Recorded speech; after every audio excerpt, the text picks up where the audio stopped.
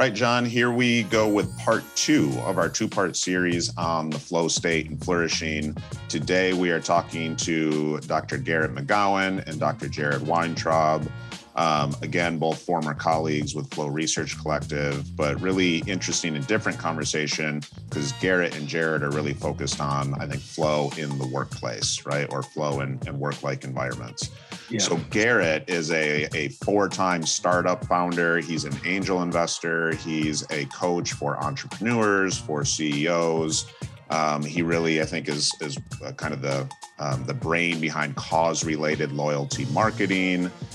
He does kind of all-star mentoring for tech stars, you name it. If it's in the business world and it's about performance, flowiness, and how that kind of relates to overall flourishing, right, and optimization, Garrett's into it.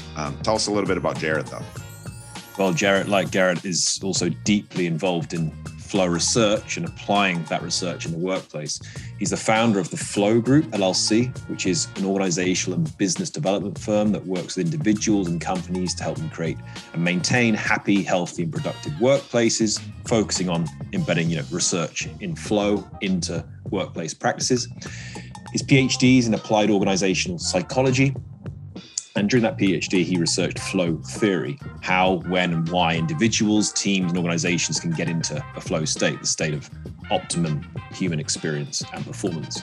And most recently, his research in this area has explored how we can use technology-based solutions to nudge, to use the technical term, behavior change in order to develop key competencies for flourishing at work. And it was particularly interesting to chat to him today about, his research in this area. What did you most enjoy, Nick? Yeah, so I think our listeners are going to hear, a bit more about how to think about this idea of the flow state, right?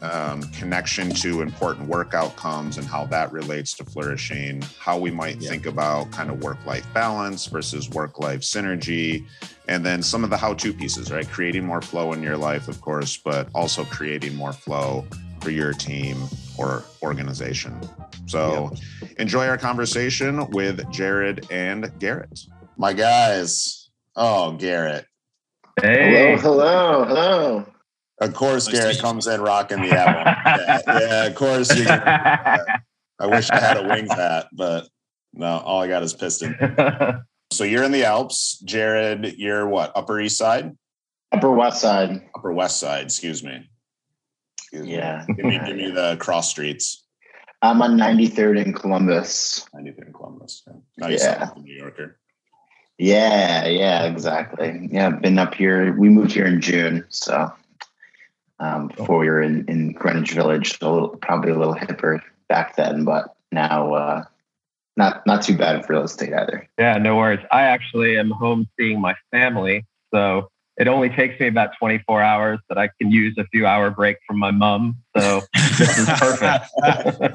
Awesome. Well, that's a wonderful place to call home. That's fantastic. We'll edit that part out, Garrett, in case she listens to this. Please do. And it's nice to hear someone pronounce mum as well. That's right. Yeah. That's 9 years in Canada did that to me. So yeah. It tweaked my language a bit. Love to kind of dig into your backgrounds a little bit. Obviously, we're talking about human flourishing, but we're going to talk more specifically probably about the place of flow, business, and entrepreneurship and human flourishing. So with that in mind, I'd love to hear how each of you kind of came to the points that you are in your both, professional lives. I guess we can do maybe age before beauty and start with Garrett. Damn it. I wanted to be the pretty one. What happens when you how to interpret that? Yeah. I'm going to tell my wife you said that. Good. Please do. I'll try to be as brief as I can. This can be a pretty long-winded story. But I've been a competitive athlete for quite a long time. I would say, I guess I'm a retired one now and more of a recreationalist, but I was a competitive whitewater kayaker for about 20 years and traveled all around the world, trying to huck myself off big waterfalls and challenged myself on big rivers. And I didn't know, I had heard of the construct of flow before, but I didn't really define it as such. I was a kid that had ADHD. I wasn't diagnosed as that when I was growing up. They didn't really call it that. The teachers just said Garrett's disruptive and he doesn't pay attention in school. But I found this hobby, which was, kayaking down rivers, that made me incredibly present and incredibly focused. Is the most immersive experience that you can have being in such a chaotic environment. And I was, hooked, hook, line, and sinker. And I did it 150, 200 days a year for well over a decade. And then as my career started to take off, post grad school, and I started building ventures, I kind of felt myself going back to my childhood where I had a lot of trouble kind of focusing and concentrating. And, I kind of felt my performance wane a little bit. Didn't really realize it at the time because I hadn't really deconstructed the concept of flow. But it was on one particular startup venture that was pretty high pressure. We raised millions of dollars. We're a fast growing company. Then I got way out of balance. I was working 16, 18-hour days, living out of a suitcase a couple hundred days a year, in a big pressure cooker environment, wearing many, many hats. Then it caught up with me. And, I ended up picking up all of the classic coping mechanisms. I started smoking cigarettes in my 30s. I started drinking more. I was never a big drinker. I stopped exercising. My sleep suffered, so much of, if I was tracking biomarkers at the time, I'm sure they would have been completely in the tank. Ended up kind of hitting full burnout. I got really lucky. I was able to sell the company and move up into the mountains, got a little piece of land, and basically started kayaking every day again, skiing all winter, kayaking all summer. And when I was doing that, I had a couple really profound experiences where I had the classic time transformative experience where I put in on the river, was kayaking by myself. An hour and a half later, I got to the end at the takeout. I pulled my skirt on my boat and I realized that I had no working memory of what had happened the previous hour and a half before. At first, it kind of freaked me out. I started doing a little research, was reintroduced to the topic of flow. It was a lot of Stephen Kotler's work that brought me back to Csikszentmihalyi's work.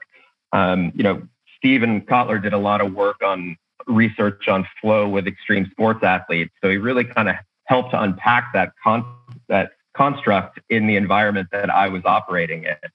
And I had this experience happen a few more times. So I started digging into it and I realized what was unfolding. And of course, naturally, the first question came is, why am I able to have this experience almost on command in certain domains of my life and struggle so profoundly to have similar experiences in other domains? So I started digging deeper. I thought I was going to write a book about it because I was also seeing a lot of other entrepreneurs facing similar struggles. This is the early 2010s. There were a ton of high profile founders, entrepreneurs that were struggling with mental health, that were struggling with performance, addiction, whatever it might be. And I thought I wanted to understand it a little better. Ended up meeting another former kayaker who convinced me, in my early 40s to take on PhD research. So I decided to take a sabbatical from life and do a PhD, which was on flow and entrepreneurs, trying to understand the kind of antecedents of flow in an environment where I hypothesized would be very hard for many people to kind of find that state. So here I am. Some sabbatical spending it on a PhD. Right? It's enjoyable. That's great work. It's meaningful work. Yeah. Well, we're going to get into that more. But yeah, just listening to your backgrounds and other interviews you've done, I think it's interesting that, Jared, we're going to pop over to you in just a sec, but it seems to me that you've both kind of had somewhat similar paths and that you started with a thing, right? Garrett, yours competitive whitewater kayaking, Jared, yours music, I think, but eventually arrived to sort of similar points where you're helping businesses, whether it be startups or big businesses and consulting, kind of think about flow and optimization and performance and its impact on flourishing there. So, Jared, you could tell us a little bit about your story and how you came to kind of a similar place? Sure. Yeah. So for me, I always wanted to pursue music. I was a musician my whole life. I kind of went to college as a backup plan, but ended up performing a lot in school. And then coming out of school, I pursued a career in music for about 3 years. And part of what I think made my like being a musician so enjoyable was the feeling of being in flow, that feeling of being in the zone while performing. And the feedback that I would often get was that aspect of my performance, being in the zone, like visibly people could tell that like I gave my all. I kind of like let myself go on stage and was my most like authentic self. They would say, "Oh, like I loved watching you because I could tell, how into it you were." And like just that feeling was so amazing, alone and in a group, right? Performing, I was in a cappella groups and in bands, and that individual flow, but also that feeling of like being enmeshed in this like point in time together with a group of people doing something that's really difficult but achievable at the same time. And then like losing track of time in that performance. And when it's over, just feeling, like, wow, it's the best feeling in the world. That's really what drove my music career.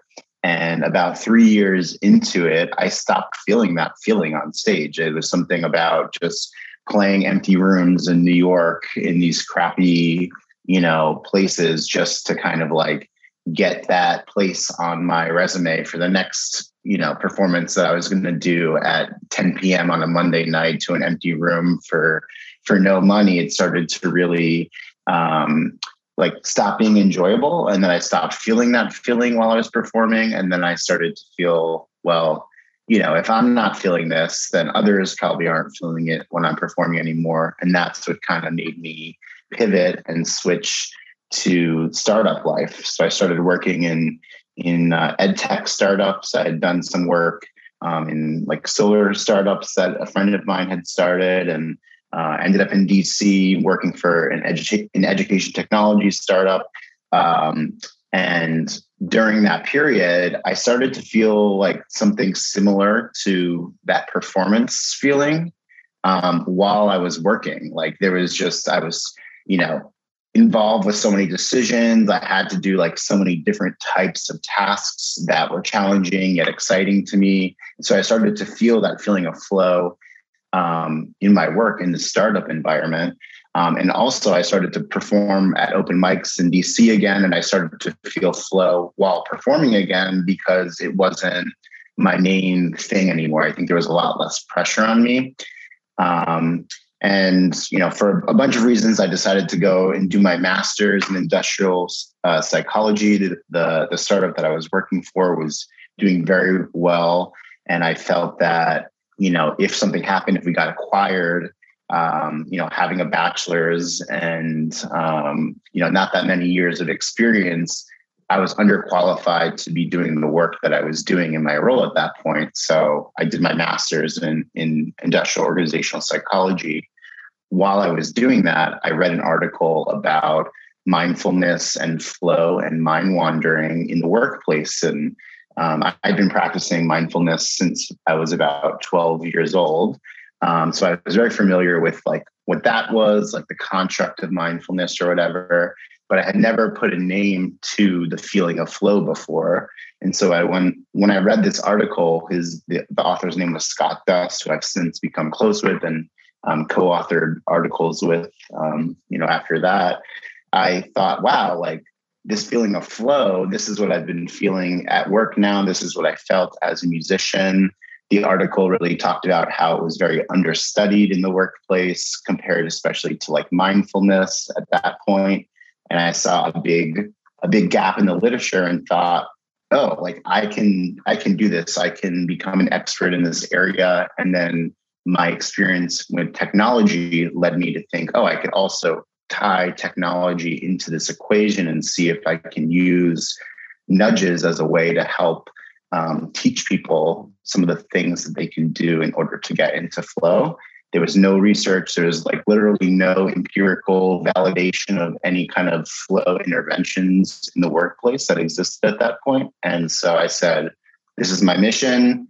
I see, the sort of the theoretical things that I can contribute, but also like in practice, I think that this can make a big difference in people's lives. And so I went full steam ahead, and the rest is history.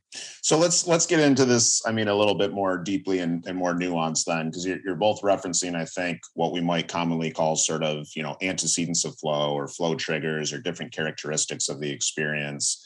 And I want you to kind of tell our audience sort of what you both do and how you kind of apply flow to various business settings, and how you see that kind of related to human flourishing. But before we even get to that point, I'd love each of you to kind of define how you think of the flow state. Let's start with Jared and then bounce over to Garrett. Yeah, so I kind of think about flow in the classic academic sense in a way, right? That's how I kind of define it. So there's kind of 9 elements to flow. 3 of the 9 are potentially considered as prerequisites, but there's argument as whether they could be prerequisites and also part of the experience, which is kind of how I envision it. So it's this feeling of being in the zone where you have a clear goal. The challenge skill balance is in place. So this is when you have, a high level of challenge in the task that you're doing, but you also have the skill to meet the challenge of that moment. And you also have feedback, so you kind of know whether or not you are on your way to achieving that goal, right? So those are the 3 kind of prereqs. When those are in place, you feel reduced self-consciousness, so you're not really worried about whether or not you're doing a good job. You feel a feeling of control. Sometimes, time will feel distorted. It will either speed up or slow down depending on the situation. It feels really good. So there's this idea of intrinsic reward. You're very focused and block out distractions. And I'm trying to think if I missed anything else there. You guys can help me out if I missed anything. You covered most of the bases, and we're going to want to double click on a couple, especially for sure, the feel good piece. But I kind of feel like it's a holistic feeling of these things kind of combined, and that there are, in certain cases, more or less of a feeling of each of them. And that's part of the challenge in like measuring it at an academic level. But I kind of think if you feel multiple of those things at once, then to me, it kind of counts as a flow state. Do you think, before we bounce over to you, Jared, as a follow-up, do you think, I often will describe it sort of as a spectrum. There's sort of like lack of focus or distraction. There's focus, there's hyper-focus, but then there's flow, right? Is that kind of how you conceptualize it as well? Yeah, I feel like you kind of know it after you've been experiencing it. I think the next level is that you know it while you're experiencing it,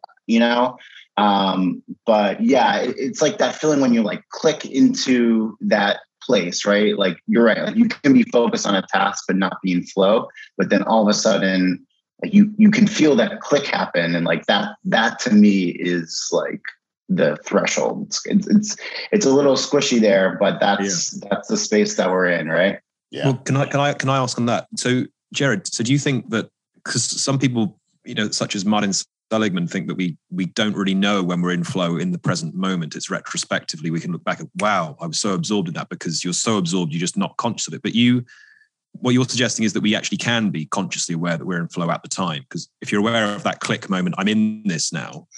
So do you think that we can be aware in flow in the present moment? So my personal, with no research on this area, I'm not actually aware of whether or not there's even a way to measure that. But anecdotally and in my like experience coaching people, I think that step 1 is realizing like, oh, I was in flow, right? That's sort of just understanding when it's happening to you so that you can sort of start to recreate the foundation for those experiences to happen. But then kind of the next level advanced, flow mastery or whatever is like, yeah, I'm in flow right now. Like, how can I keep it going without like kind of going over the, too far to the left or the right of the focus threshold, if that makes sense. Right. So like when you're performing and you're soloing and that you're doing a great job, right? Often what happens is people will fall out of flow and then they'll kind of mess it up from there. But I think, again, the next level is like, this is going well. I feel that I'm in this pocket. Like, just keep it going and like relaxing yourself and like trying to like not overthink it, but keep focused. To me is like that next level that becomes very difficult for people. It strikes me that this might be part of the place where we get this notion of like getting in your own head, right? Like you actually don't want to do that in some of these cases. You want to just go and kind of let it be once you enter that state. So Garrett, you see flow in a pretty similar way? Yeah, I mean, generally, yes, but I do see it as a spectrum for sure, because I think there's certain domains of flow that are even more immersive than others. Like when I talk about flow and I think about it, I really think about it as this deeply immersive state, right? And if you're able to achieve this deep sense of immersion and presence, you end up feeling great afterwards. And sometimes you do really meaningful, really, really good work. I think one of Jared kind of named off most of these characteristics of flow. I think there's a couple others worth mentioning, right? One is this idea of time transformation, right? That when you're so deeply in the zone that you essentially lose sense of time, right? And I think like there's some neuroscience hypotheses around this with the prefrontal cortex, which is kind of responsible for your time and space awareness, and whether that actually slows down in that state, I think is still up for debate. But certain environments of flow, I completely have lost sense of time.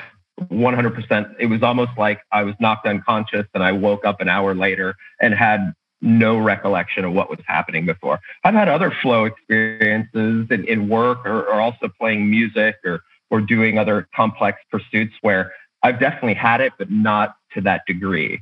Now, my kind of key trigger in those really deep immersive experiences was risk, right? When you're dealing with life and limb, to me, that's a really deep trigger. I think you can have social risk as well. I imagine if I was playing music on stage in front of 1,000 people, some of those same, dynamics might come to light. So for me, there are different degrees of it. When I've been deeply in it, I have not been able to be aware of it. And I would hypothesize that if I had become aware of it, I would no longer be in it to that degree. I think the one other piece of kind of the components of flow that's worth mentioning is what Csikszentmihalyi called the autotelic personality, right? Which is all around the topic of motivation, right? That you're pursuing an activity simply for the sake of doing it. You would be doing it regardless if you were being recognized or rewarded for it. So I kind of think of this as there's a couple different layers to it, right? You've got this kind of foundational layer of motivation, right? And understanding your why. And then you can start looking at these different characteristics. I would say my research kind of looks at a layer in between, which is kind of your biology and how are you priming yourself biologically and psychologically to prepare yourself to be able to unlock those different triggers. And then how do you adapt your environment to be able to kind of unlock those different levers and play with them and adapt them so you can kind of push yourself back into that flow state. I think this is a great discussion, in-depth discussion of flow, and it's amazing to draw on your research expertise and experiences in these areas. Let's try and connect this up with human flourishing, if we can. So we've seen various ways that for you both, flow is where you found yourself performing at a very high level in the zone, as Jared put it, which is kind of the paradigmatic example, if you like, of flow, and where you were at a professional level in some activity, and where and we've connected that a bit with happiness perhaps as well, where Jared was in particular describing how people watching him perform saw that he was just so immersed in this thing, that he was one with it, that it was really his authentic self coming through. So I'd like to ask each of you, perhaps starting with Jared, because we just heard from Garrett, how you might connect this up with human flourishing, where we think of that as living a good life or having very high well-being, for example, in terms of how you feel it contributes towards your overall happiness or life satisfaction or fulfillment of potential and these kinds of areas. Yeah. So for me, the reason that I've kind of been able to focus on flow in the domain of work specifically, because my degree is in organizational psychology, really is that flow itself has been shown to be a predictor of a lot of really important work outcomes that I would kind of associate with flourishing, specifically at work, right? So in my research, we've looked at flow and burnout and how flow actually reduces burnout, and flow and engagement, how flow leads to engagement in the workplace, and also performance. So you tend to perform, at your best when you're in flow. So that's why I think flow is sort of, in this flourishing conversation. I love it because it is like a three birds plus with one stone type of thing, where if you can, create an environment for your employees, or as an individual, create the environment for yourself where you're experiencing flow, then like you get all of these great outcomes associated with it, using not that complicated things essentially. So, I mean, there's all these theoretical reasons for why I think flow, increases well-being and decreases stress and increases performance, all those things. But that's kind of the core of why I think flow is associated with flourishing. Great. Thank you. I mean, let's zoom in on one of those, well, two of those that are related. So stress and burnout. Then it seems that flow is, or at least trying to increase the prevalence of flow experiences in a person's life, can mitigate or prevent one of the most damaging and pernicious things in the modern world, stress, particularly workplace-related stress, which at its peak would result in burnout. So, I mean, can we zoom in a little bit more on that and talk about your work in that area? What in particular are you interested in and working on the relation between flow and stress? Yeah. So in my research, I've shown that like flow can reduce stress, or like the experience of flow makes people report feeling stressed less. And in a lot of ways, I think some of the core aspects of flow naturally reduce stress, right? So the challenge skill balance is one of the key elements of flow that like actually some studies measure flow experience just in the sense of like, did you feel like you had that challenge skill balance in place, which is, I don't think the best methodologically, but it shows you how kind of core to flow this idea is. So the theory goes that, when you have high challenge and low skill, that you feel like stress and anxiety. When you have high skill and low challenge, then you feel like boredom and apathy, right? And so by putting elements in place that make you experience flow, you're sort of making people come out of that stress zone and like reduce that feeling of imbalance, which I think just makes people feel better and feel less stressed because of that. Like just that like natural ability. If you're in flow, you have to be in that like, challenge skill balance zone. So it's almost like you can't be stressed if you're experiencing flow, right? It's part of the kind of elements of it. And then like that intrinsic reward as well, when you feel like you're accomplishing something, you're operating at the edge of your ability, but still flourishing, then that feeling of well-being also increases like your self-efficacy or your beliefs in like your ability to do things. Mm-hmm. And I think that also increases your well-being in the short term and in the long term, just from like building that up over time. Yeah. So you brought out here a wonderful possible tension that I want to draw attention to and discuss between some of the things that you've just said, Jared, and something you said earlier, Garrett, in relation to flow. So you observed, Garrett, very interestingly, that you see higher levels of anxiety sometimes bring people you work with in the entrepreneurial space into a higher flow state. One would think that higher anxiety results in, and almost is, the same as high levels of stress, or as a form of high levels of stress.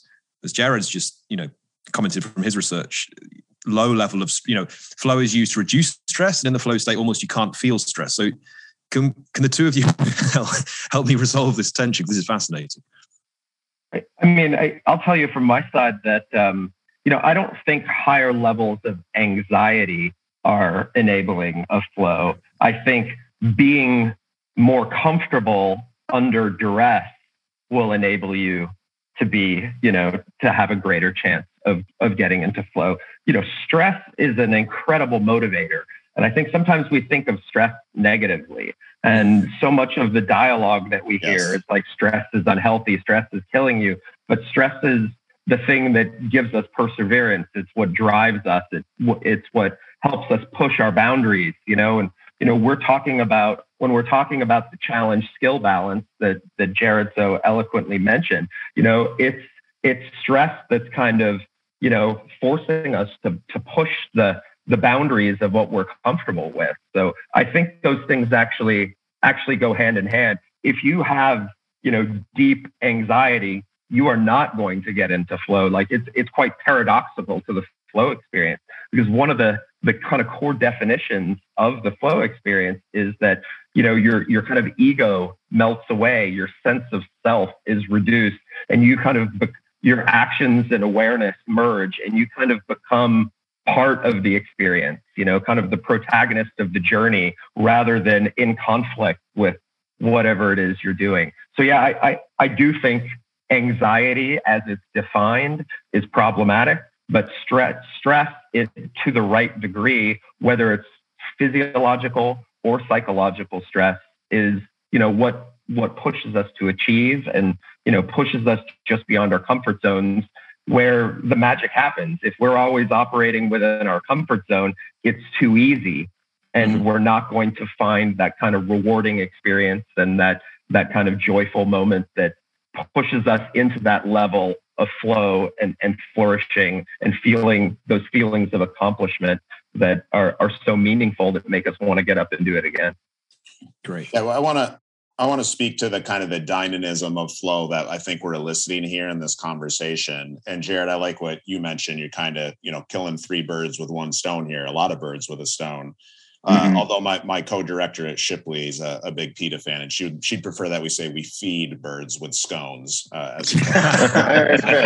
Multiple birds with one stone. Yeah. Okay. I like that. Not to get too into the weeds here, but I think something you're both bringing up is like, when we talk about reducing stress through flow, what do we mean by the stress? Do we mean perceived stress on a self-report measure?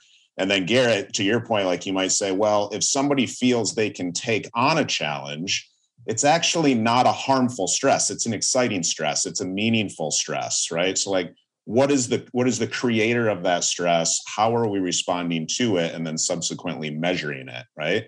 If you can meet that challenge, that's where, Jared, you mentioned the growth of efficacy and confidence, right? The deeper forms of engagement. So, these different birds that we're talking about, I mean, in terms of flourishing, I see potential reduction in ill-being, whether that's stress or anxiety, right? An increase in confidence, an increase in engagement and sense of personal growth, and autotelic experiences, which tend to be highly motivating, deeply meaningful, and extremely fulfilling, right? So we're doing a lot of great stuff here just from one sort of, neurophysiological state, which is pretty incredible. Jared, you wanted to jump in here and maybe kind of reconcile some of these thoughts, or did I just summarize it? No, I mean, I think you touch on it very well. I think one of the other things that I love about this whole theory and practice is that a lot of the dimensions that are associated with flow seem very simple on their kind of surface, right? Clear goals, the challenge skill balance, feedback. those are, yeah, clear goals, right? Like, yeah, obviously I need to know what I'm doing, but goal setting is a very deep theory in itself where you can get into, the nitty gritty and the details. Goals themselves can mean almost anything. Feedback is a whole area of research that, you could give people horrible feedback. You could give them great feedback, right? I think the challenge skill balance is extremely complex because it's actually all about perception, right? Both challenge and skill can be extremely subjective ideas. And so when we're coaching people, how to help them to kind of increase their ability to get into flow, it's often just about reframing the challenge, the stress inducing, what they call distress, into eustress, right? Just reframing this idea that the thing that you're going up against is this impossible thing to beat, rather than like a puzzle that we're going to figure out together. And then once you kind of like think, reverse engineer the goal from, this huge high level goal that's going to take years for you to accomplish, down to like, all right, let's get started today on like this task, and this task that will eventually lead you to your goal. Then the challenge skill balance kind of like in your mind comes into, a more manageable place. Yeah. And then those kind of strategies that are very difficult to learn if you've never thought about them before in the past, but with some practice, with some coaching, like starts to become a habit that you constantly are, reframing stressful situations as challenges that are, possible to overcome. Then you start to get into flow more, and you get all of those kind of downstream, benefits from it. Yeah, the reframing piece is so important. The idea that kind of stress or any of these triggers can essentially be experienced subjectively, right? Like they're based in part or oftentimes based on perception. You also mentioned clear goals, which I think is a particular area of expertise of yours. I know you just recently published a paper, which I'd love for you to plug. But also maybe if we want to go down that road, because you have a particular area of focus in SMART goals, and depending on the way you lay out the acronym, sometimes I've seen the A as achievable, sometimes I've seen the R as realistic. But either way, those speak to what you're talking about. When I take on a goal, do I think it's actually possible? I don't, for instance, have to run a marathon, all 26 miles at once. I just have to put one step in front of the other over and over and over again, right? Will you take us into a little bit of the research on kind of SMART goals, clear goals, and that achievable piece? Yeah, so goal setting theory is one of the most robust psychological theories that exist. There's so much good evidence for Locke and Latham's goal setting theory, right? And part of the tenets of goal setting theory are like you have to set specific goals that you can measure and that are challenging and not overwhelming, right? These are kind of also tenets of flow theory, right? That challenge skill balance is really important, like we've been talking about. And so the framework of SMART goals, which I'll run through, so there's lots of different ways that the acronym has kind of, shown itself in the popular literature, right? But the ones that I like to use are specific, measurable, achievable, relevant, and time-oriented.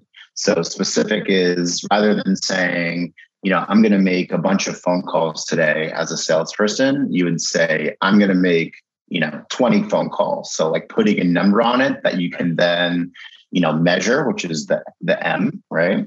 And then achievable. So if you just put an arbitrary number on your goal and you put it way too high, then you're unlikely to kind of reach that goal, because you're going to either realize, I'm never going to achieve this. And so, you don't even try, or you try and you burn out and you get really upset with yourself for, not being able to do that, which also doesn't bode well for like using the strategy again in the future. So that achievable part is important. Relevant is just something that you actually care about and you think that it's worth putting your energy towards. And then time oriented, it makes there be kind of defined end date to when you need to achieve the goal by, so that it's harder to kind of procrastinate and, just like not do it, because it's still your goal. You're still like on your way to achieving it, but you don't actually have to take action or hold yourself accountable for getting it done in a certain period of time. So I've done some research that was recently published along with my co-authors, David Cassell and Tom DePatie. Basically, what we did was use nudges. So we had an app that we used, and there was an experimental and a control group. In the experimental group, we sent them an alert in the morning, and we just said, "Here's what SMART goals are," and we kind of gave them the similar. We spelled it out what the SMART means, and then gave the example that I just kind of gave as far as like SMART goal versus not SMART goal. Asked them to set 3 in the morning, and then throughout the day we measured their stress, their flow, then their engagement at the end of the week, and also their performance, like how well they felt they performed that day. And what we found was that the people in the experimental group experienced more flow throughout the day, and also their flow actually stayed more consistent across the week that we ran the experiment on. And that flow led to less stress, higher engagement, and higher self-reported performance. So it's pretty simple. The core of this experiment came from me actually using this on myself for several years before, where I set a reminder for myself to write some stuff down in the morning for stuff that I should be doing that day.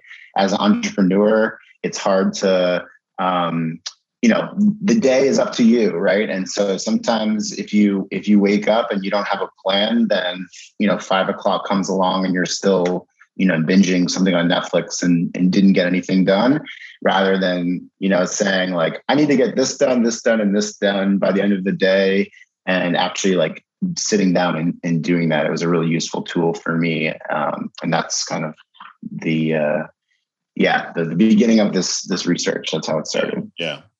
Well, that's great. Thank you for that, and congrats on the paper. I know you said it's behind a paywall, but we'll link it in the show notes still. Yeah, for sure.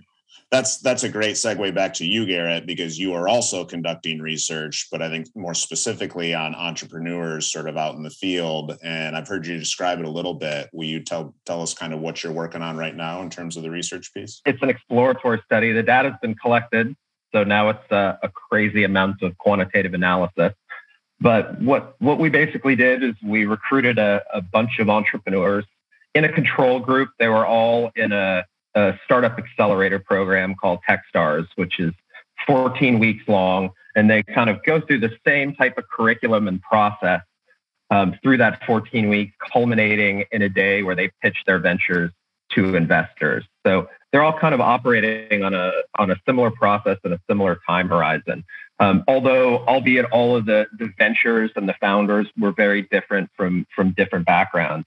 So what I did was I gave them these fitness trackers that are called Whoops that you can wear on your house. They're great. So you wear them on your wrist 24 hours a day, and it essentially checks your heartbeat 100 times a second. And through a bunch of algorithms, it can identify some pretty interesting physiological data. It breaks down your sleep quite comprehensively. It measures your nocturnal heart rate variability, so you get a little understanding of your sympathetic, parasympathetic response, respiratory rate, resting heart rate, a lot of kind of stress indicators in there. So we gave them these fitness trackers, and then I got them to report a flow scale every day. So, 5 days a week during the program, they reported on flow experiences. And then we had another layer of data as well, which is what they were working on during that day. So what we're essentially doing is linking their high score flow experiences, their low flow experiences to what they were doing and what their physiology looked like in preparation to it. Because really wanting to understand, like, what are the physiological antecedents of flow? And of course, and secondarily, what are the work environment conditions that may enable or inhibit it in this entrepreneurial context? It's worth mentioning These are early stage startups. They've built some type of product. They have a little bit of early market traction, but they have very limited resources. They're running out of money quickly. They're moving at an incredibly fast pace. The first 2 weeks of the program, they meet with 10 mentors a day for half an hour each in rapid fire succession. And they do that for 2 weeks straight. So by the end of the 2 weeks, they're already absolutely knackered. This happened during, John, you like that? Because they used some British lingo again. Yeah.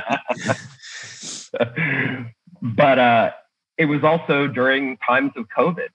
So they were doing this. It was hybrid. Then it was all virtual. They were adapting to new working environments. They were spending their whole day like we are right now on a camera. So there were a lot of interesting dynamics at play. Of course, different people, I was able to see their performance. So people were logging daily meditations, weightlifting sessions, runs. I saw when people took a weekend to go skiing and what that did for their flow experiences. So they were pretty methodical in tracking their kind of day-to-day lives. Like some other, I mean, it would have been nice to understand their nutrition, things like that, but we see alcohol consumption. They reported each day how they felt about their sleep. So I have this massive, massive data set. So we're literally, comparing different variables one by one. With, I think, about 70,000 data points is what I'm dealing with and kind of trying to identify these pieces. But we are seeing a few things that I can say early is that the really challenging, very focused tasks seem to be the most flow inducing. The ones that were collective, creative tasks were really, really flow inducing. And then interestingly, and just to spin it back to our beginning of our conversation of how, Jared and I found flow in other domains, when these people undertook, very intrinsically motivating activities on weekends, like going skiing or going climbing up a mountain or going hiking or playing in the outdoors and turning off, their flow scores increased substantially for the next 3 or 4 days afterwards. So there's some interesting data that's starting to unfold, but still a lot to be looked at. I'd love to kind of ask, because I've heard you describe, the ski weekend and some other aspects of these people's lives and another podcast that you were on. I think something you, at least anecdotally, are seeing is that there tends to be sort of a point of diminishing returns. And I think this ties us back nicely to flourishing, especially in sort of the burnout culture that certainly the US exists in, or I think many corporations sort of promote. My general understanding, I'd love for you to go in a little bit more detail, is that when you see sort of entrepreneurs, or in some case engineers, who just sort of push and push and push and sacrifice working out, sleep, taking breaks, whatever it might be, what are you seeing happening to their markers and specifically to their experiences of flow? Well, there were a handful of participants in the study that were what I would say pretty out of balance. I saw heart rate variability scores drop 50 points from their average.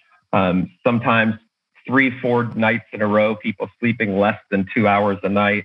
Some people that got zero physical activity over 14 weeks, and they were not reporting much flow experience at all. So this kind of, actually, to steal Stephen Kotler's words that I love so much, which is this idea of making your biology work for you, right? The people that were committed to, and maybe we can talk about this later, but especially in the entrepreneurial world, when you talk about measures of success, the unit of analysis is almost always the firm. Yeah. My argument is the unit of analysis, when you want to predict, success, has to be the individual. And when, I had some founder teams that were very active, they meditated, they ran, they lifted weights, they literally broke up their days and kind of amortized their work over a longer period of time with breaks to do enjoyable tasks. They almost exclusively reported higher than everybody else on flow experience, overall well-being, jury's out on the efficacy of the business in the end, but so far they have very sustainable trajectories. The people that weren't very well balanced, and I still keep in touch with them, mentor many of them on the business side, and you're seeing that very classic roller coaster ride of this entrepreneurial journey, which is so typical, right? You have really big highs and really big lows. We're always trying to coach people to kind of lop off the highs, check your ego at the door. The big highs don't mean anything, lop off the lows. It's a cyclical process. And the ones that seem to have more variability in their kind of perceptions of their experience are showing very similar variability in the kind of growth trajectory of their businesses too. Is it fair to say that, I mean, for both of you, and maybe Jared, we'll start with you, it strikes me that this is probably why somebody who's interested in flow also, or business also ends up interested in flow, is like, it seems to me you guys are trying to kind of find that sweet spot, right? Where a business can perform well, individuals can perform well, they can crush it, but they can feel good while they're doing it and remain in balance. And there's sort of a win-win-win all the way around. I see you both shaking your heads, but Jared, is that kind of what you're after sort of in your role in research? Yeah. I mean, I think it's a million different things, right? But to me, what I like about it is the idea that if people feel great while they're working, then they'll do great work, right? And that they'll be less stressed, and that less stress actually leads to people taking less sick days, right? And that less sick days leads to lower insurance costs for organizations, right? There's all of these like actual bottom line things that organizations should be interested in that are related to flow. And at the same time, for individuals, there's all of these well-being, variables that are associated with flow. So by giving both sides, the organization and the individual, the tools that they need to help, get into flow and to flourish, you're helping everybody achieve everything in a way. And I think, the old school mentality is for organizations to get as much juice out of their people as they can, and treat them like a commodity that, is replaceable. In the current situation where the kind of tables have been turned and the individuals really have the negotiating power right now, organizations are forced to kind of think about this new way of treating employees and allowing them to flourish. And in turn, they'll actually benefit from that as well in a way that they probably should have been doing for years, anyway. Yeah.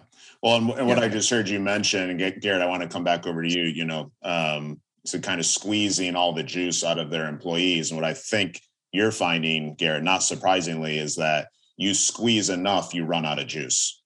Mm-hmm. Well, yeah. I mean, I think the first thing is we squeeze ourselves, right? Mm-hmm. Especially entrepreneurs. You don't need mm-hmm. someone to squeeze you, right? Mm-hmm. You've got, especially when you're, charting new territory and you're trying to create something new.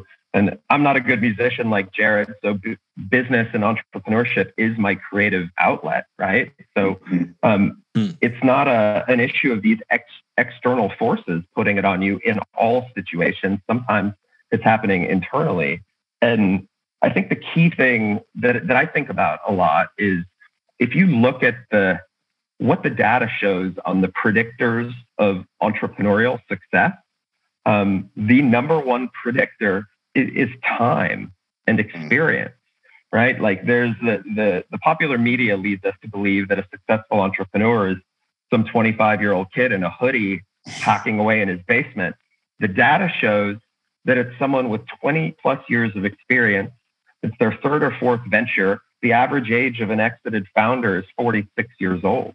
So what does that mean? It's like, sorry to be cliche, but it's a marathon and not a sprint, right? So it's about fostering a sustainable path that you can keep yourself on for the long term, with enough challenge to motivate you, enough novelty to inspire you.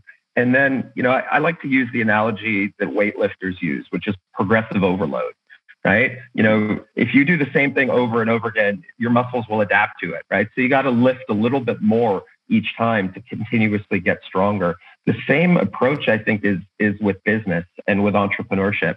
You need enough motivation and challenge to keep pushing it a little bit more, but not too much that your energy balance is all out of whack and you're going to crash and burn. The same analog of physical activity, I think, applies to mental and cognitive capacity. And that's particularly relevant today, right? Our entire kind of work culture was built on, the era of the assembly line and the Industrial Revolution and Henry Ford. Our 8-hour work days, our schedules were all built on, hey, you're working one part of the assembly line and you're doing your one task over and over again. But the new work environment means we have to engage in creativity, lateral thinking, human interaction, things that are much more cognitively, psychologically, and mentally taxing. So being able to self-regulate, but also being able to create a work environment that allows us to self-regulate is going to be critical for long-term success. And I think that's the piece that we're fundamentally missing. We're living in a new world that is still operating in structures of an old way of doing things. Great. Thank you so much, Garrett. Well, sorry, Jared, did you want to come in on that as well? I was just going to say that, a lot of the time too, our culture does kind of drive this idea of like work, like never rest. If you're not like working, you're like leaving things on the table essentially. But in my experience with the coaching that I've done, often these entrepreneurs, especially who are driving themselves, like they come and they want more flow, but the reality is I have to convince them that if they take time to rest, if they take time to like do things outside of grinding, essentially, that they're actually going to recharge and that they're going to then go back to work and feel, much more rested, much more able to focus and to like get more done at a higher quality in a shorter period of time. And that taking that break is not actually really a break. It's a recovery to then be able to like rebuild your energy and really flourish, right? Yeah. Well, Garrett mentioned weightlifting, and I mean, not only do you need to keep increasing the weight, you also need to take breaks in between the reps, right? Exactly. Yeah. Then you also need to vary up the exercises you're doing. Variation. I once heard a PT say in the gym that the key to fitness is variation, or the key to certain kinds of strength training is variation of various exercises you do, which connects nicely with this general theme that both of you have described, which is balance is so important to really living a good life. And that brings us on very nicely to the next kind of theme we'd like to discuss, which is the relationship between work and human flourishing.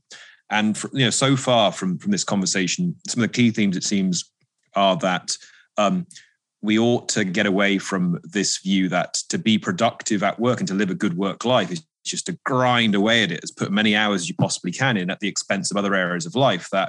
That's not going to be fulfilling or bring you happiness in the long term. It's also going to be really bad for your physical and mental health potentially, and other areas too. That's one of several examples. So, I mean, I'd like to ask you this kind of broad question, and this is particularly pertinent in this very rapidly changing world of work, and you two are at the forefront of this, working with startups and entrepreneurs and so on. So, Garrett, let's start with you. Do you think there's a natural relationship between human flourishing and work? And what does that relationship look like to you? Yeah, I mean, the short answer is absolutely, because work is a part of life.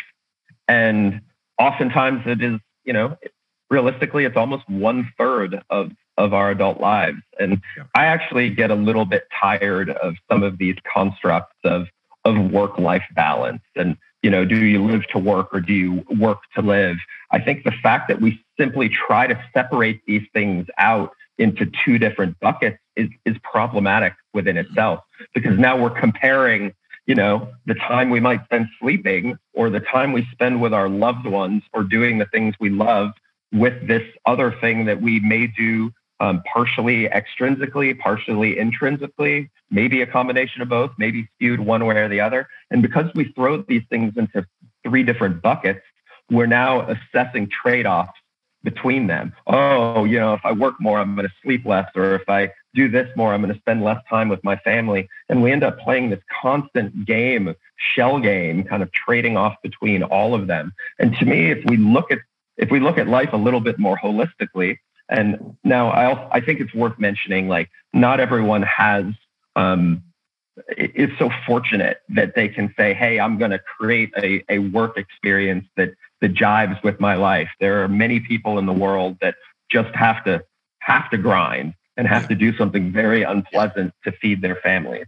But that is, and in those circumstances, you're dealing with some different situations. But at least I think the people that I tend to work with, I'm guessing a lot of the people Jared tend to work with as well, knowledge workers, entrepreneurs, they do have a little bit more blurring of those lines, yet they're spending a lot of time trying to separate those things out. And I think if we just look at work as part of life, and something that we want to try to find joy in, just like we want and maximize our efforts with, just like we want to do with sleep or with recovery or with family time, we can start finding experiences that are leading us to a life worth living, a flourishing life.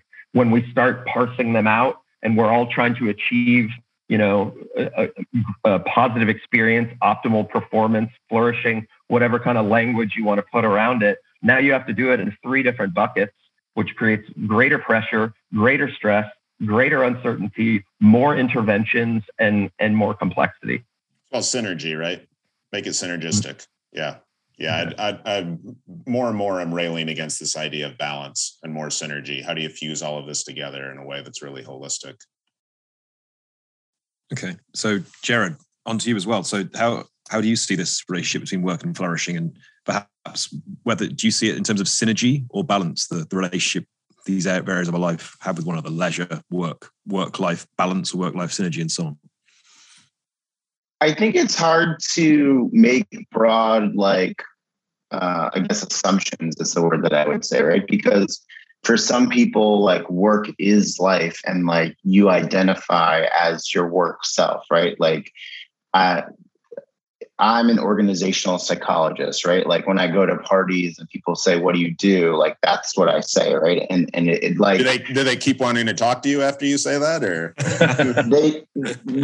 it's funny because they do, but then especially when I'm like, "Oh yeah," and I study flow, then they're like, "Oh, definitely," and then a crowd of people, it's like, "Oh yeah, how do I get into flow at work?" For sure, but I think for some people that work is life, right? And that your identity, especially for entrepreneurs, because you are really investing your ideas, your whole self is in work. And in that case, I think it's super important for you to feel flow at work, to really flourish in that domain of your life, right? Because it encompasses so much of the Venn diagram that is ourselves, right?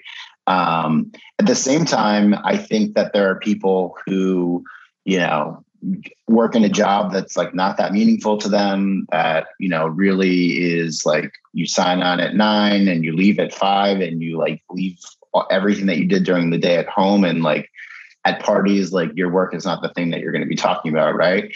In that case, I think, it's okay to get that, the flourishing experience or whatever, outside of work, doing something completely different.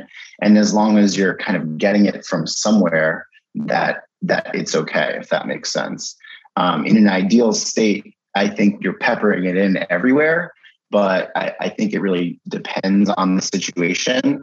And obviously my life is sort of dedicated to helping people get it at work. And so I would encourage that. But I think if people are like, "Oh, I don't feel this at work at all," then it can be okay for that to be the situation if you're sort of making up for it in other areas, if that makes sense. Yeah. So can I follow up with Jared's comment with a question? Please do, actually? Yeah. And maybe I'm going to throw it back to the whole group, because I am not well versed on the discourse around flourishing. Do you all think it's possible, to live, a flourishing life when 30% of it is dedicated to something that you don't find rewarding and meaningful? So that's a great question. Breaking it down to the 30% is a tricky question, obviously, but I'm thinking of the book, The Job, Ellen Ruppelshell, who I think is at Northwestern, and talks a lot about the relationship between work and meaning. But it also, so, generally I'm going to say, if you don't find meaning in your work, I think you're fighting an uphill battle for sure, right? Especially if you have to spend 30% of more of your kind of daily hours allotted to that. But that also takes me back to the framing piece, right? Like, how do you frame subjectively your experience to find meaning in your work, right? To have that inherent sense of purpose. I'm thinking about stories of, cab drivers who think they have the best job in the world. They get to get people where they need to go. They get to chat them up and talk to them and get to know them. There's a lot of people for whom I think, they have jobs that other people would look at and say, there's no way I would ever do that. But for them, it is deeply meaningful. So, I think, no, there needs to be meaning in work, generally speaking. But, how you access that meaning is a trickier sort of question. You want to come in, Jared, before it? Sure. Yeah. I would just say that people can have jobs that they're good at that they don't necessarily like doing. And the fact that they do it well and that they get paid for it and they can use the resources that they get from their work to then flourish in their family lives, right? And really, I don't like this being a software engineer, but I'm not a software engineer, but I'm good at it. I get paid well for it, and it allows me to send my kids to private school or give them tennis lessons or whatever, and that fulfills me. So it's not the work itself, but that's a framing, I think, of why you would do something that you don't necessarily love or feel that much meaning in the apps that you're building, right? I build a shopping app for so-and-so, and it's not making the world a better place, but it's, filling this need that I have to provide for my family or whatever.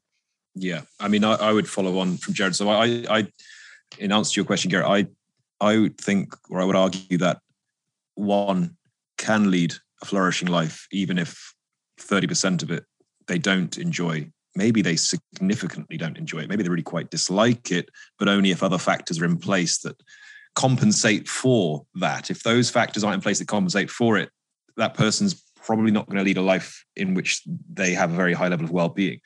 Other factors being, for example, a nice home life where they have a wonderful family life and very meaningful friendships. But what facilitates that life is having this profession that they don't find particularly meaningful or enjoyable, but it brings them sufficient or perhaps significant financial and material stability that provides for the other areas of their life. If that isn't there, then I think it would be, I would imagine most cases one would find that people didn't have very high levels of well-being and so couldn't be said to be flourishing. Well, that's defined in terms of well-being. There can be levels of flourishing. So it wouldn't be a really high, super flourishing life if one really didn't enjoy 30% of it. But I think it can be there's other factors in place. I think one other thing worth adding is that human beings, we tend to look for meaning in things. We find meaning even in really unmeaningful things, especially when we're forced to do them or have day in, day out. We have to cope with these things.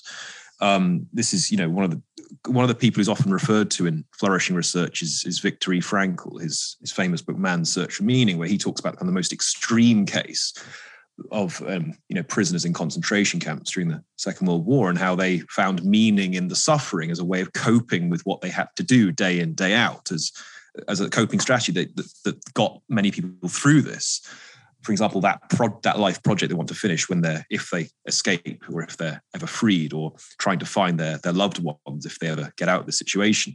And of course, that's an extreme case, but to scale that right back, if you're doing this, a certain thing day in, day out that you don't enjoy, you're going to likely bring in some coping strategies to deal with that. one of which would be to find meaning in things that perhaps you don't find that intrinsically meaningful. It's interesting you bring up two different points there, John. And you know this, I don't know that Garrett and Jared did, but I spent 4 or 5 years consulting for an NGO in Vienna that essentially did sort of like alternative Holocaust education. So Frankl was a huge part of that literature. And what is Frankl just such an excellent example of? Like framing, right? How do you find meaning in an otherwise really disastrous and tragic situation? But John, the other thing you bring up, when we're measuring flourishing, right? So you mentioned Marty Seligman earlier. So let's take UPenn's PERMA profiler, which, PERMA is one of those kind of predominant measures of flourishing out there. Generally, the people who measure highest in flourishing on that profiler, which is a Likert scale 0 to 10, right? They usually measure at 7s or 8s, right? Mm-hmm. The people who measure kind of the highest in flourishing, they're not 10 out of 10. Not everything's perfect. There's almost always ways something can be better, right? And so I'm thinking about that, and you do the simple math.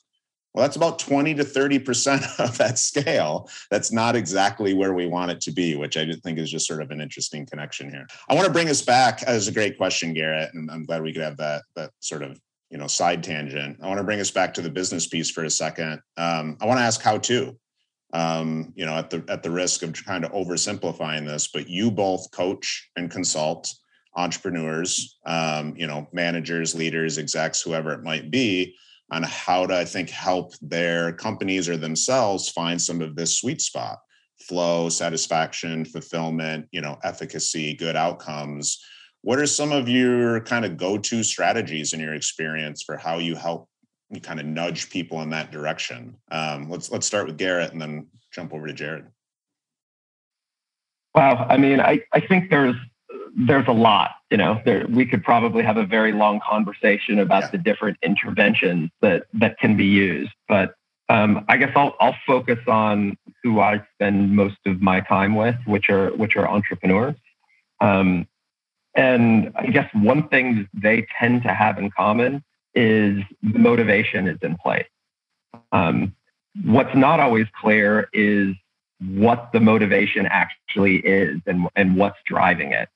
So, I think I brought this up earlier, but, if you want to build a sound structure, you have to have a sound foundation. And to me, that foundation is motivation and goals, right? So not just having motivation, but unpacking it, right? Understanding intrinsically and extrinsically what drives you. As Simon Sinek says, being able to check in on your why periodically. And because when things get difficult, really being able to have that motivation to fall back upon. And then the other piece is goals, right? And goals is an interesting topic for entrepreneurs, particularly ones that are, working on innovations, technological or business model innovations, because it's the stacking of goals that's so important, right? Is understanding the long-term goals, the vision, where you're trying to go, obviously knowing what you need to do day in and day out, those kind of short-term goals and tasks. And what I always tell entrepreneurs is those things are relatively constant. You're just cycling through the short-term stuff, right? You're trying to accomplish what you need to get done. The long-term stuff is that framework for analysis. It's the kind of North Star that's giving you a guiding light to make sure you're always going in the right direction. But for entrepreneurs, it's all the stuff that's in the middle that's constantly changing, right? Those midterm goals, weekly, monthly, quarterly, new information arises, new competitors enter the market, new technological opportunities happen, new business opportunities happen. So this is a very dynamic process, right? So having your goals kind of a framework for your goals laid out that is adaptable to change is really, really important. Then there's a lot of tools to be able to do that. Above that is, of course, I think one that is neglected very much in the psychological world, which is the biological, right? Making sure we've got our physical well-being addressed. We have good energy balance. We have the right kind of nutrition. We've got adequate sleep. We've got, active and passive recovery in place. Ideally, with an ability to measure it. So it's not just, qualitative and assumptive and reflective, but being able to tangibly kind of measure that piece. And then when we get above that, once we have the kind of motivation, goals, and biological pieces, then it's starting to unpack, the components of well-being and performance. And to me, those things, like using business speak, like, a good entrepreneur building a business is trying to unlock levers, right? And the more levers that you can pull on, the more you can affect change. And I think the same kind of metaphor exists with like performance and well-being. The more levers you have, the more tools you have in your toolkit, the more improvements that you can make. And those levers are vast. Some of them are very internal and psychological. Some are very work environment focused. Yeah, there's so much there. And obviously, I think, Garrett, you're primarily working with individual entrepreneurs or maybe smaller teams. Jared, is it fair to say that in your capacity as a kind of consultant for one of the big four, are you typically working with larger teams or full-on organizations and thinking more about systems or ecosystems more specifically? Yeah. So in my day, I feel very grateful because in my day job, I really look at things from a macro level. And then, in my independent work as a coach, I'm able to do one-on-one with the individual. And, in the independent consulting firm that I started during my PhD program, the Flow Group, like everything that I did used flow theory at each of those levels. So the clear goals, the challenge, skill, balance, and feedback are, again, those three kind of antecedents. And I think that they scale from the individual to the organization, right? And so a lot of the research in the workplace actually looks at sort of these org level variables, right? So, are there feedback like systems built into the processes of organizations, right? So many people, there's so much ambiguity in their workplace because they just never have those one-on-one meetings with their managers where their managers give them feedback, or they have those meetings once a year, once every 6 months, right? And by the time that they get that feedback, it's been, potentially 6 months or a year since the thing that they're getting the feedback on has happened. And it's like way too late to kind of make those adjustments. And so at the kind of org level, using those three prerequisites, I'm like, all right, you need to have like scheduled one-on-ones. Like managers need to make sure that they're giving the feedback that they need to give to their employees. Like people also need to know what the goals are that their role is expected to achieve, right? So, you could get to work and, one team has a manager that has like morning, scrum meetings, right? Where everybody kind of gathers around the table and talks about what their goals are for the day and what they need help with and those kinds of things. And then in the same organization, you just don't have a manager who does that. And people are kind of running around with like chickens with their heads cut off because they know what they were hired to do on paper, but they don't know exactly how to execute on those things. And so that just requires a little bit of managerial training and more communication from from the top down, right? And so, building those specific processes is a way for organizations to kind of make their whole culture a little bit more like flow friendly, I think. And I think that, alignment, making sure that those goals are kind of like, aligned from the top, like from the mission of the organization to their sort of larger bottom line goals for the quarter, for the year, those trickle down. So, if the company needs to make $1 million, that means that X teams need to make X amount of money, right? Like X proportion of those, and setting those goals accordingly in a way that, again, is not overwhelming. This is the challenge, skill, balance portion of that, right? Is like, are you setting the goals for your departments, for your teams, for your individuals at levels where they'll actually be able to accomplish those? Or are you overwhelming them from the start and setting them up for failure by like setting these crazy high goals that are just never going to be accomplished, right? And organizations want to do that because they think setting this number makes people have to strive for that and get there. But the reality is that it can be, very demotivating. So working with organizations to kind of like realize the importance of putting these structures in place in the first place, I think is a really important, kind of way to approach this issue. And then, at the kind of like team level for managers to be able to understand, how much, you have a team of 5 people, not all 5 of them are going to have the same level of skill, right? They're going to need different challenge levels, different kind of personalized goals that motivate them in different ways. Some people need their goals to be like very clear and like very like, do this, then do this, then do this, then do that. Other people need to just be given a framework for like, I need you to like do this project by this time. And then you got to let them go and allow them to like do their own thing, right? So as a manager, like knowing your people, understanding who they are and how much kind of hand-holding they need, where those goals need to be set, I think that's really important too for kind of facilitating flow in the workplace. And I can keep going, but the individual level is the same, right? The individual level is like, do I know what I need to accomplish? Are those goals hard enough for me?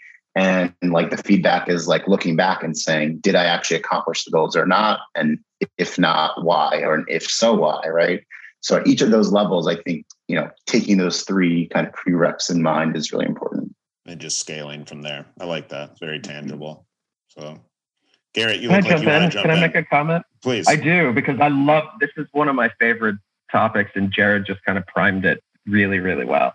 And I think it's really important to define the types of organizations too, right? Because, I'm a big believer that everything good fails at scale, right? Like the greater the scale you go, the more you require hierarchies, systems, and structures.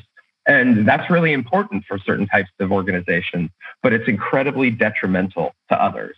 So if you're an organization that produces widgets and now you're producing widgets globally, you've got these systems in place, these hierarchical structures that is going to optimize the production of those widgets, right?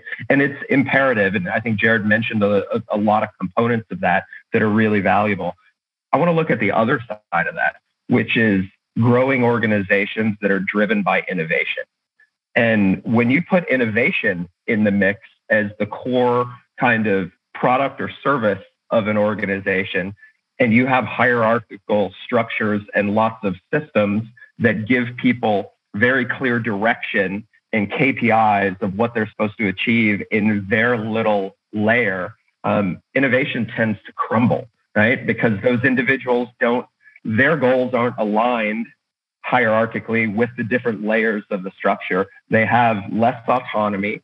They have less opportunities to achieve mastery in the process.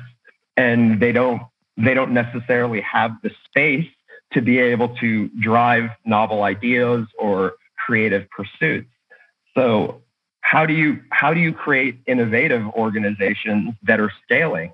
That's where I think flow theory comes in as well, because some of the most relevant organizational tools of innovative organizations that are being used at startups all the way up to companies the size of Google. You can get some of these similar results, but you can do it in a much more empowering way that gives the individual much greater sense of control. Well, thank you so much for this conversation, guys. This has been fascinating. So we have a final question we like to ask all of our guests. We call it the flourishing question. What's the one lesson on flow and flourishing you want our listeners to walk away with, and what might be a practical step for putting that lesson into action? Jared.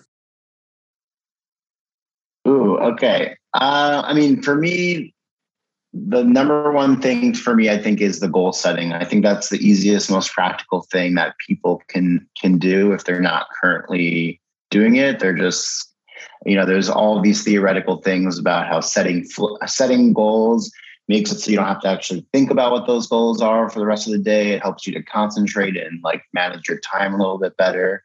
So for me, the goal setting strategy is the big takeaway.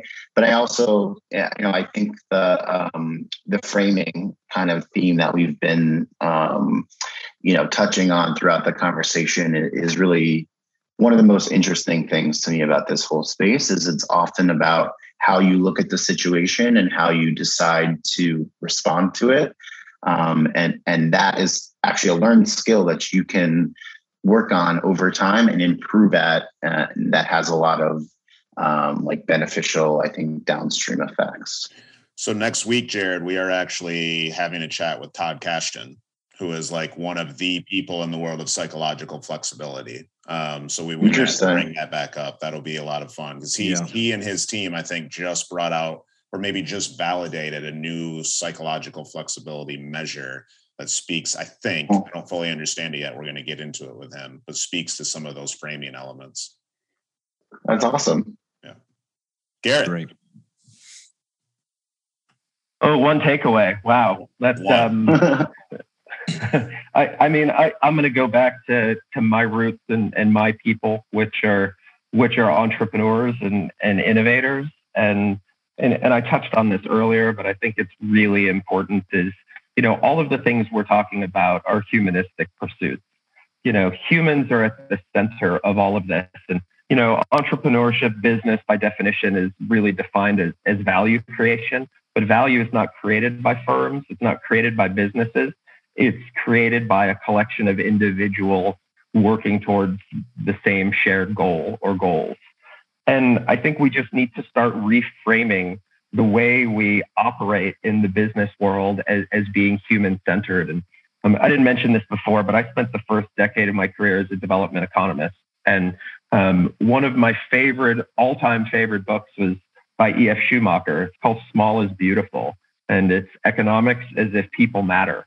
And I think it's about time somebody starts writing books about entrepreneurship as if people matter, and not just entrepreneurship as the people being the consumer, but entrepreneurship as people being the producer as well. Because if we can shift away from the firm being the unit and the individual being the unit, we can unlock an infinite number of interventions and environments that can empower people, right? And if the individuals working in an organization feel empowered, they feel autonomous, when people feel like they're part of something greater than themselves, that they're actually having an impact, have greater meaning, not only do they, have a more flourishing and vibrant existence as an individual, but the probability of the efficacy of whatever it is they're trying to do is going to increase. Well, that's an excellent soundbite to sort of wrap up on. I do want to just add to it that, you guys don't know this, but John and I met through a community of practice run by the Human Flourishing program at Harvard. And specifically, we're both a part of a subcommittee on education for human flourishing. And I don't want to speak for John here, but I'm pretty confident we both feel that that's what education really needs to be thinking about, is how does it become more human-centered, not just about teaching what in large part are pretty irrelevant skills in a lot of cases and just trying to get people jobs or move them to the next level, but really help them sort of, to take Scott Barry Kaufman, right, self-actualize, become their best selves and really tap into, what I think is the world's single greatest resource, which is human potential. Here. Guys, this was awesome. Thank you so much for taking the time, especially on a Sunday, to hang with us and talk shop. Thank you so much. Where can people find out about both of you? Jared, where can people find out about you online? Probably best for me is LinkedIn. Just Jared Weintraub. Find me. Feel free to reach out. I'm always happy to talk to people about really anything. But yeah, excited to have you reach out, and thank you both for having us. This was a great conversation. I had a lot of fun. Thank you. And Garrett, where can people find you? I'm with Jared, mostly on LinkedIn. Most of my other social stuff is pretty damn boring. So unless you want to see pictures of the meals I eat around the world on Instagram, you can connect with me on LinkedIn. But, just to echo what Jared said, this is one of the most flowy experiences that I can have. I host a podcast as well. By the way, mostawesomepodcast.com. I guess that's my other plug if you're interested in entrepreneurs. But one of the things I love about podcasting, and actually it's one of my favorite things about life, is to talk about really important subjects with really incredibly smart and knowledgeable people. I always learn more than I can ever teach. And what another one of those great experiences today. So thank you for having me. Cool. Yeah, I'm glad you mentioned the podcast. We'll throw that in the show notes as well here. Absolutely. But yeah, guys, you both rock. Really appreciate you. We'll see each other Thursday for the roundtable. Cool. Good. So I'll talk to you then. But enjoy the rest of your Sunday, and Garrett, enjoy the Alps. I'm jealous. Thanks, man. Yeah. Thanks, all right, guys. Have a good evening. All right. Have a good rest of the day. Yeah. Huge thanks to all of you for listening to today's show. If you like what you heard, please share it with friends, family, colleagues, and be sure to leave us a 5-star review. You can also find us on all social media platforms. We've got our own YouTube channel, and you can check out our website at flourishfmpodcast.com. We'd also love to hear from you. There's a survey in the show notes you can complete where you can complete any suggestions on guests you'd like to hear us interview or particular topics or themes you'd like to hear us talk about. We'd love to hear your feedback on that. So your feedback would be greatly appreciated if you could fill out that form. Until next time, thank you very much for joining us today. And keep putting in the work.